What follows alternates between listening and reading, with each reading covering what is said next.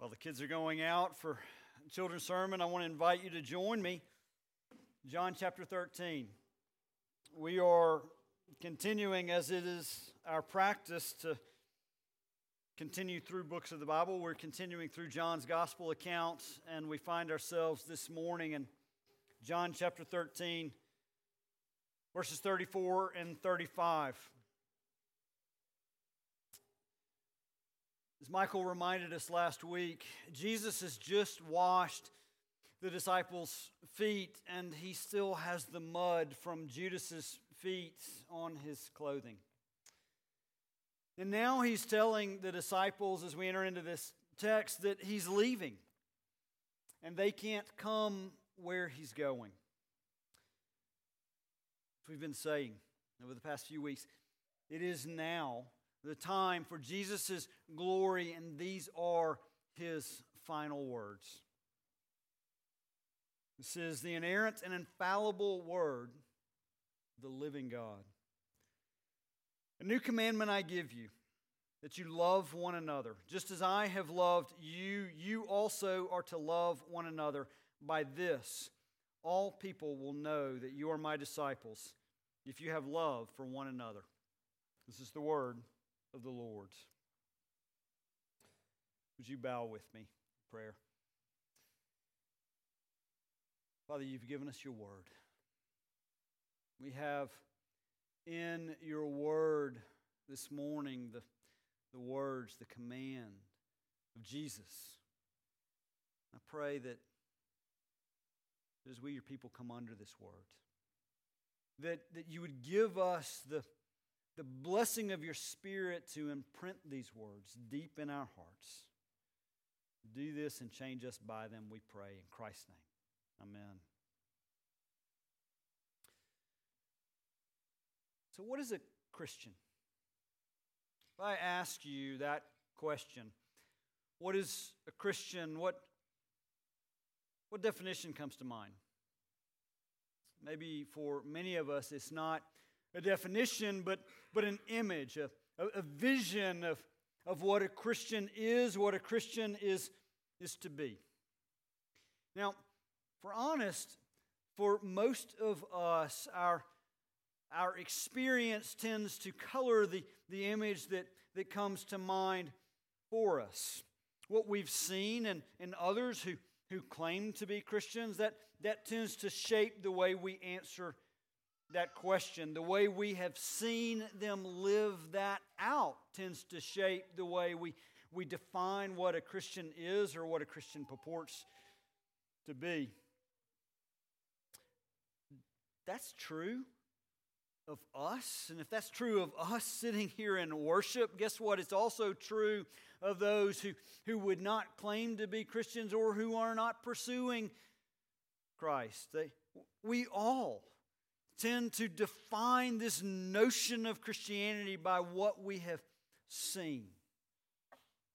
Reinforces a point that Jesus is making here in this text. But what if for a moment we pursued our answer a different way, not by what we have seen in others, but what if we look to the Bible and allowed the Bible to define for us what it is to be a Christian, what a Christian is to look like, what a Christian is supposed to do.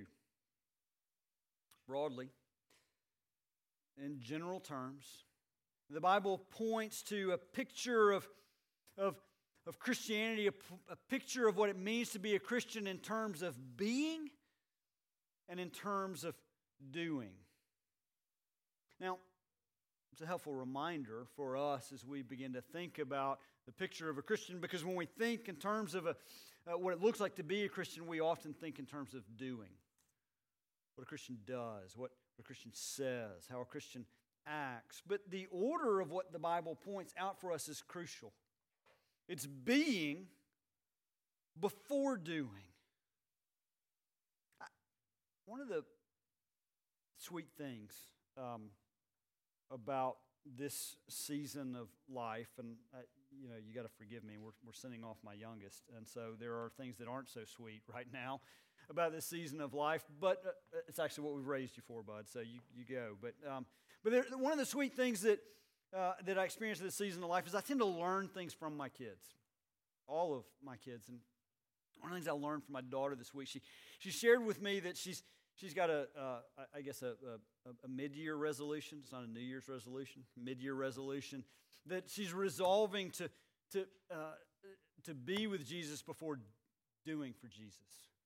And she was talking to me about that. She said she's just gotten to realize that she can't do for Jesus unless she's been with Jesus. Now, she said those simple words, and they resonated with me because I forget that. I forget that order. Maybe you do. I wonder. But there's a beauty in the simplicity of being and doing, and the order is everything. When I speak of being, I'm talking about being with Jesus. I'm talking about being in Jesus. I'm talking about belonging to Jesus. And so then when we have been with Jesus, we can do, which is to live out of a Jesus-shaped heart. A heart shaped by our being with Jesus. The two verses that we have heard, admittedly emphasizing the doing. Though there is being here, and we're going to point that out. But the doing of these two verses is deeply rooted in the being that we have been looking to throughout this entire gospel account and in this final encounter with Jesus at the very Last Supper, the night before He's to go to the cross. He is being with His disciples tangibly, beautifully, and He's telling them what they are to do. Is the outflow. So I want to look at these two verses with three simple points: the command, the example, and the purpose. First, the command. Love one another. Now, again, it's a simple statement, and sometimes the simple statements can be the most profound. Any of you know my friend Roger? My friend Roger here loves these verses. I've known that, I think, 5 minutes after I got to know Roger. And a few weeks ago, he came to me and said, James, when are we getting to verses 34 and 35? So hang tight, bud. It's coming. It's coming. Well, we're here. Roger loves it. I love it. I hope you will love it. Because these verses are simple and yet profound. They are simple enough for a toddler to memorize. And yet, they are profound enough for the most mature of Christians to spend a lifetime embracing, growing into, and experiencing. Love one another. Or more simply, in two words, love others. Let's unpack what it means to love others. First, love. What is love? There's an old song. Love is a many-splendored thing. It was covered by a host of artists ranging from Andy Williams to Frank Sinatra. It speaks of the poetic, mystical beauty that exists between two lovers. A kiss in the morning mist on a windy hill that makes the world stand still. It's just sweet. It sings of love in terms of romance. Now, romance has a beautiful place, but this discussion in John 13 is not about romance. This love that Jesus is speaking of is love as a verb.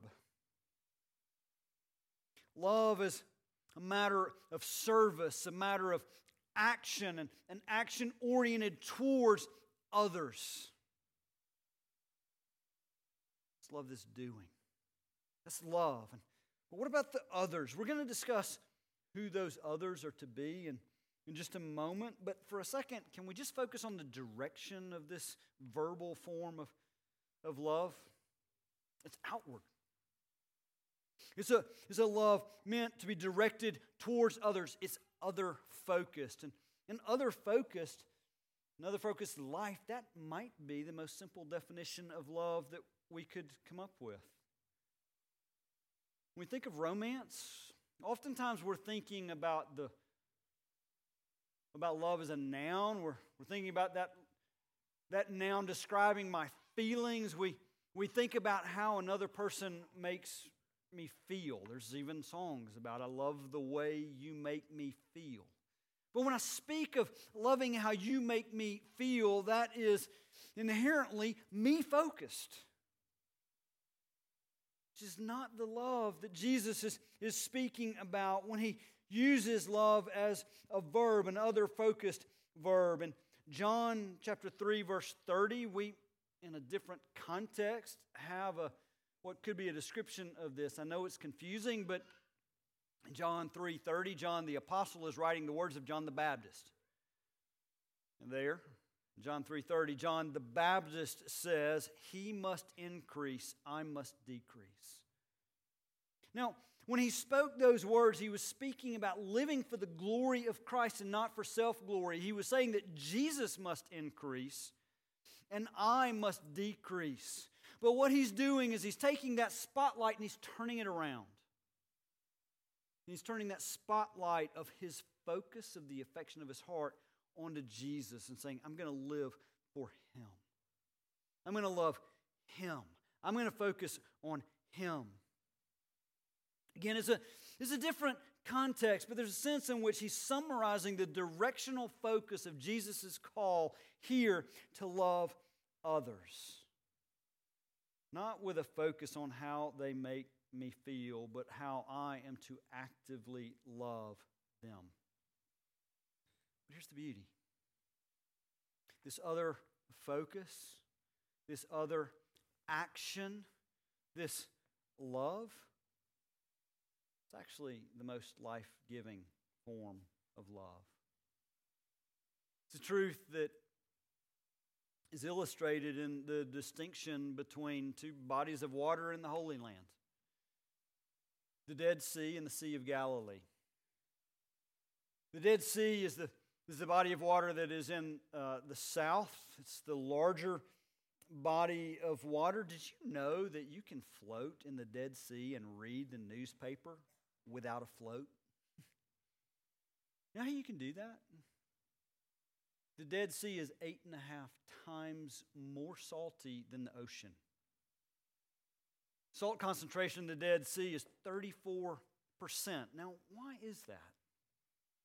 The Dead Sea has the Jordan River flowing into it, and for thousands of years, the Jordan River has been emptying nutrients and minerals into the Dead Sea. But though the Jordan River flows into the Dead Sea, there is not a river that flows out of it. Water evaporates. But as the water evaporates, without a major source of runoff from the Dead Sea, when that water evaporates, it leaves behind those minerals, those nutrients, that salt. Now, the Dead Sea is beautiful. It's a beautiful body of water, but just as is so often the case in our world, that beauty is deceiving. Because the Dead Sea has no life in it. There are no plants, no fish, no life whatsoever. By contrast, up to the north, there is another body of water, the Sea of Galilee. The Sea of Galilee is teeming with life. It has an abundance of plant and fish life. And here's the difference. The Sea of Galilee is fed by a series of underwater springs, by the runoff of the hills that are surrounding it, but also because the Jordan River flows into it from the north. But unlike the Dead Sea, the Jordan River is also flowing out, down to the Dead Sea. There is a healthy flow in and a healthy flow out. And that balance of the flow in, the receiving of the water, and the giving of the water produces and preserves life. It is life-giving. Friends, the Dead Sea is dead because it only has an inflow. no outflow. It's an illustration of the blessing that we receive as we obey the command of Jesus to love others. For there to be not only an inflow of Jesus' love to us, but an outflow of His love to others. And there we find the joy of Christ and living in Him. But you got to see that part of the beauty of this command that Jesus gives us is that it comes with an example. And the example is Jesus' love for us. Were you like me when you either read these verses or heard them and wondered about the newness of it? I mean, love, after all, is not a new concept. It's not a new command. We can look back to Leviticus 19:18. And God commands that His people would love others as ourselves.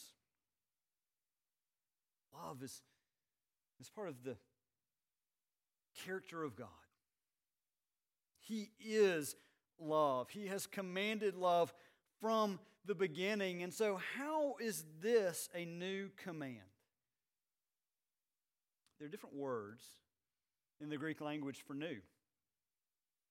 One word for new contemplates newness as an aspect of time or of sequence. So when we think of newness with this word, we ought to think in terms of next. But there's another word for new. And this other word contemplates newness in terms of form or quality. So think newness in terms of freshness. A new and fresh take on an old command. The newness of this commandment is evident in its call to love as Jesus loved. This is new in that Jesus is saying, love others as I have loved you. So then how did Jesus love? Well, He loved sacrificially. His love was costly. Now, there are different elements to His sacrificial love and His costly love. There are elements in which we can learn from His example in ways in which we cannot. You see, Jesus' love was ultimately sacrificial in that He died an atoning substitutionary death on the cross. The God-man bore the sins of mankind in our stead. He became the perfect sacrifice for sinners. You and I, we cannot mimic that sacrifice. We can only receive it. But in the receiving, we are shaped by it. That was His sacrifice in death. But Jesus loved sacrificially in His life as well. He did so by virtue of His coming. He stepped down off of the throne of glory to take on flesh. The Word became flesh and dwelt among us, lived in the neighborhood, experienced suffering. His love for you and me was a sacrificial, costly love that serves as an example for us. His love was marked not by keeping score, not by seeing what He could get in return. His love was not marked by self-gain. It was instead marked by being with His beloved. He served them. As we've just heard, as He washed their feet, He spoke with them. Jesus loved through His words. At times those words were words of encouragement. At times they were words of exhortation. But in both, the encouragement and the exhortation, His words of love were inviting His people in. We see all of that, but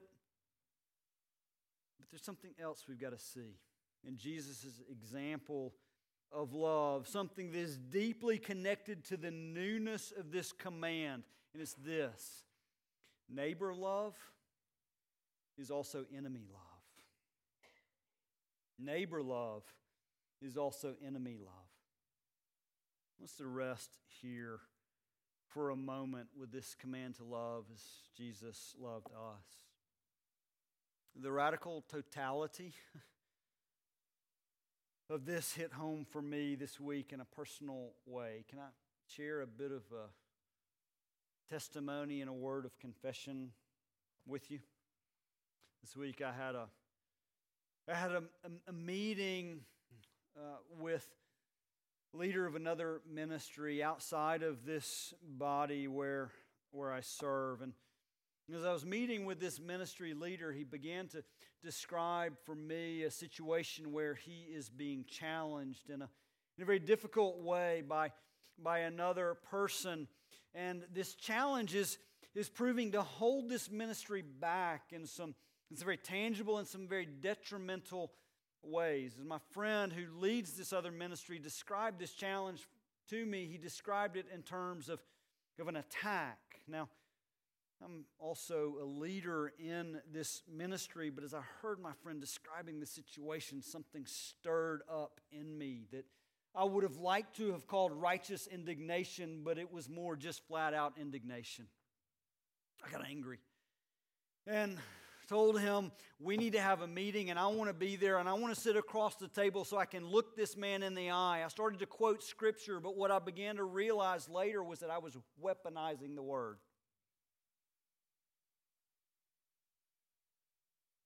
As we continue to talk, I reflected on the text that I'm preaching this week. It's actually one of the occupational hazards of preaching every week. The word does work in your heart first. And I reflected on what I was feeling and what I was studying in the Word, and it cut me to the quick. I had to confess to my colleagues that I was tempted to do battle instead of lovingly listen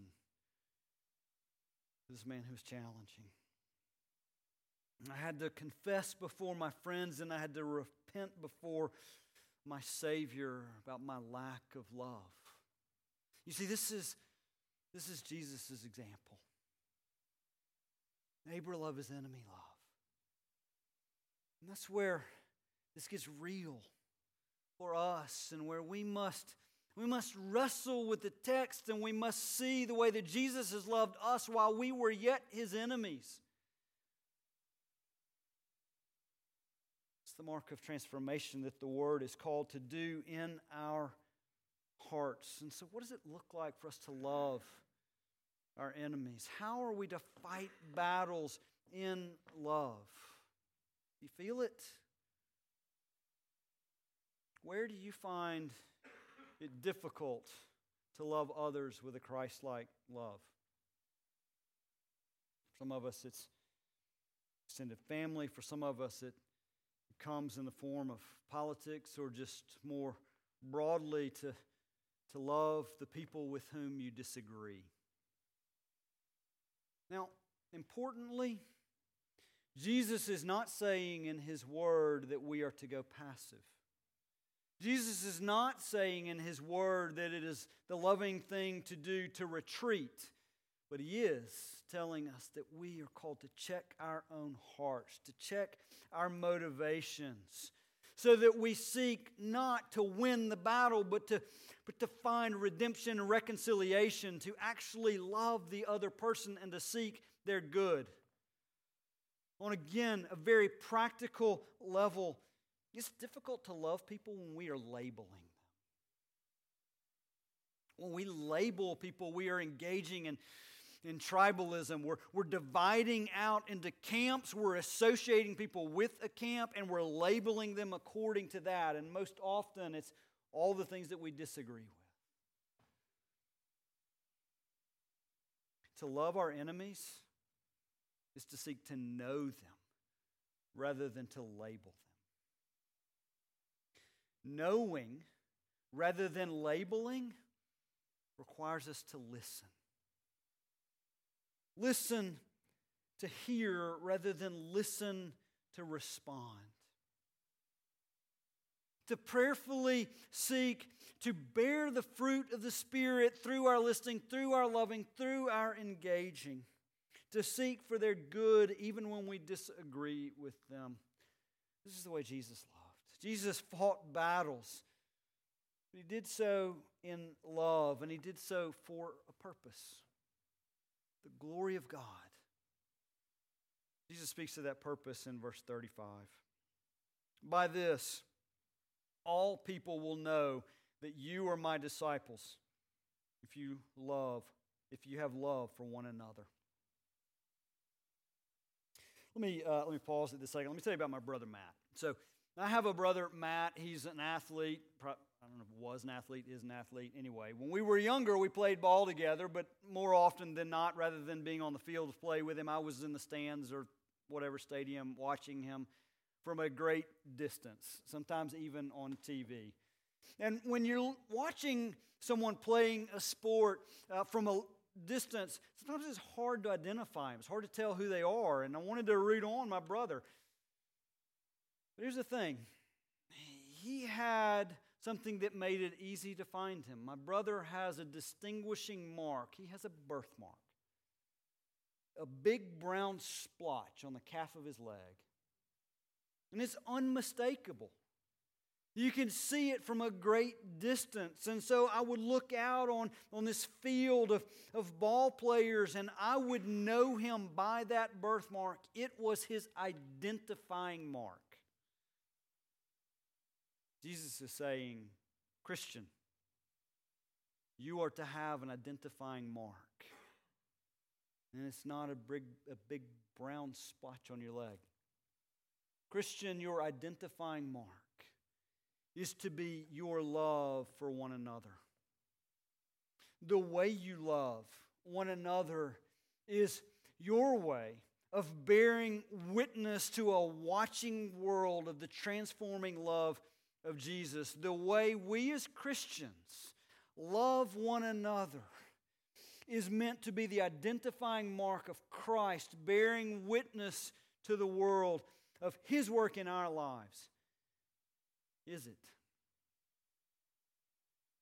It's the way that we're loving one another, showing something different in us. Love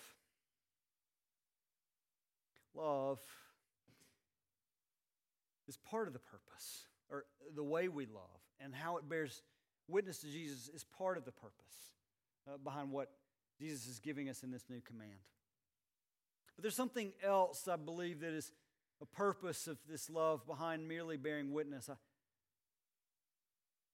part of the way we enjoy Jesus.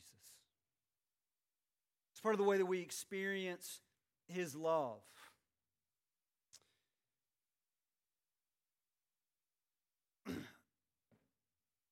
When we love others, when we love enemies, when we love sacrificially, when we love in a way that costs us, we are entering into the joy of Jesus. We are entering into His experience. This is the joy, the sacrificial love that we have as Christians. I talked about being and doing, and talked about being before doing, but there's a danger in that. We talked about being first, but the danger is this. The danger is that we can think of being as a brief moment in time, and then flowing out of that brief moment in time a long string of doing, as if it's a straight line progression.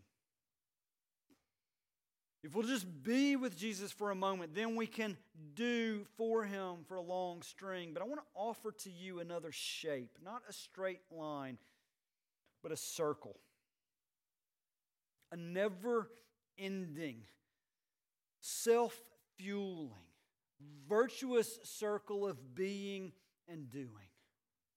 It's a circle of being with Jesus that will fuel our doing for Jesus, which then gives us a fresh experience of being with Jesus that keeps repeating itself until we finally realize that we're not doing for Jesus, but we're doing in Jesus. We're loving in Jesus.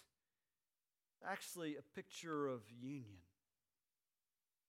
where we get to a point where there's not a separation between the being and the doing, and that union, that oneness is how the Bible describes the intimacy of our relationship with the Savior, whom we're called to be with and to do for. His love is the love that propels us to love others, even our enemies. It's a love that He modeled for us, a love that He describes for us, and oh, what a powerful, beautiful, identifying mark it could be. In close, I want to take you to a 2nd century apologist named Tertullian. Now, by apologist, I don't mean he walked around saying he was sorry.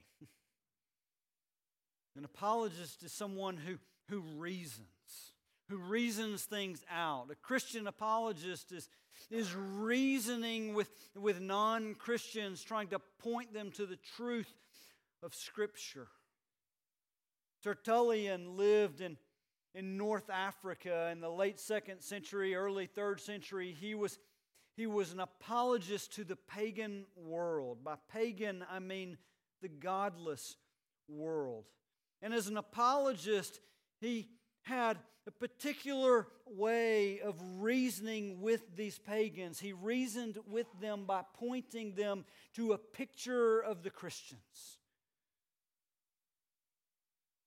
Picture marked by love. And he was drawing out for the pagan the distinction between the Christian love and the way the pagans looked at others. He wrote about how the Christians cared for their poor, for their elderly, for their shut-ins, for their shipwrecked, for their imprisoned. And he wrote about how even the pagans recognized this love and the pagans themselves would point to the distinction of this love that the Christians had for others and what they themselves had. Tertullian wrote, "It is mainly the deeds of a love so noble that lead the pagans to put a brand upon us Christians. See, they say, how the Christians love one another. For they, the pagans themselves, are animated by mutual hatred. See, they say about us, how they are ready even to die for one another, for they themselves would sooner kill." Do you hear what Tertullian is saying? Do you feel it? He's saying that their love for one another is what sets them apart. If we're to be difference makers in the world, we must be different.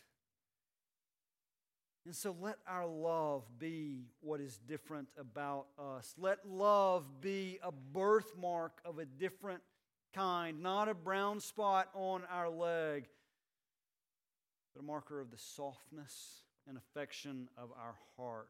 For the Christian, love is the mark of new birth. And so, beloved, let it be true of us. Father, this is your word. It is a word that we are tempted to hear and apply as we see fit.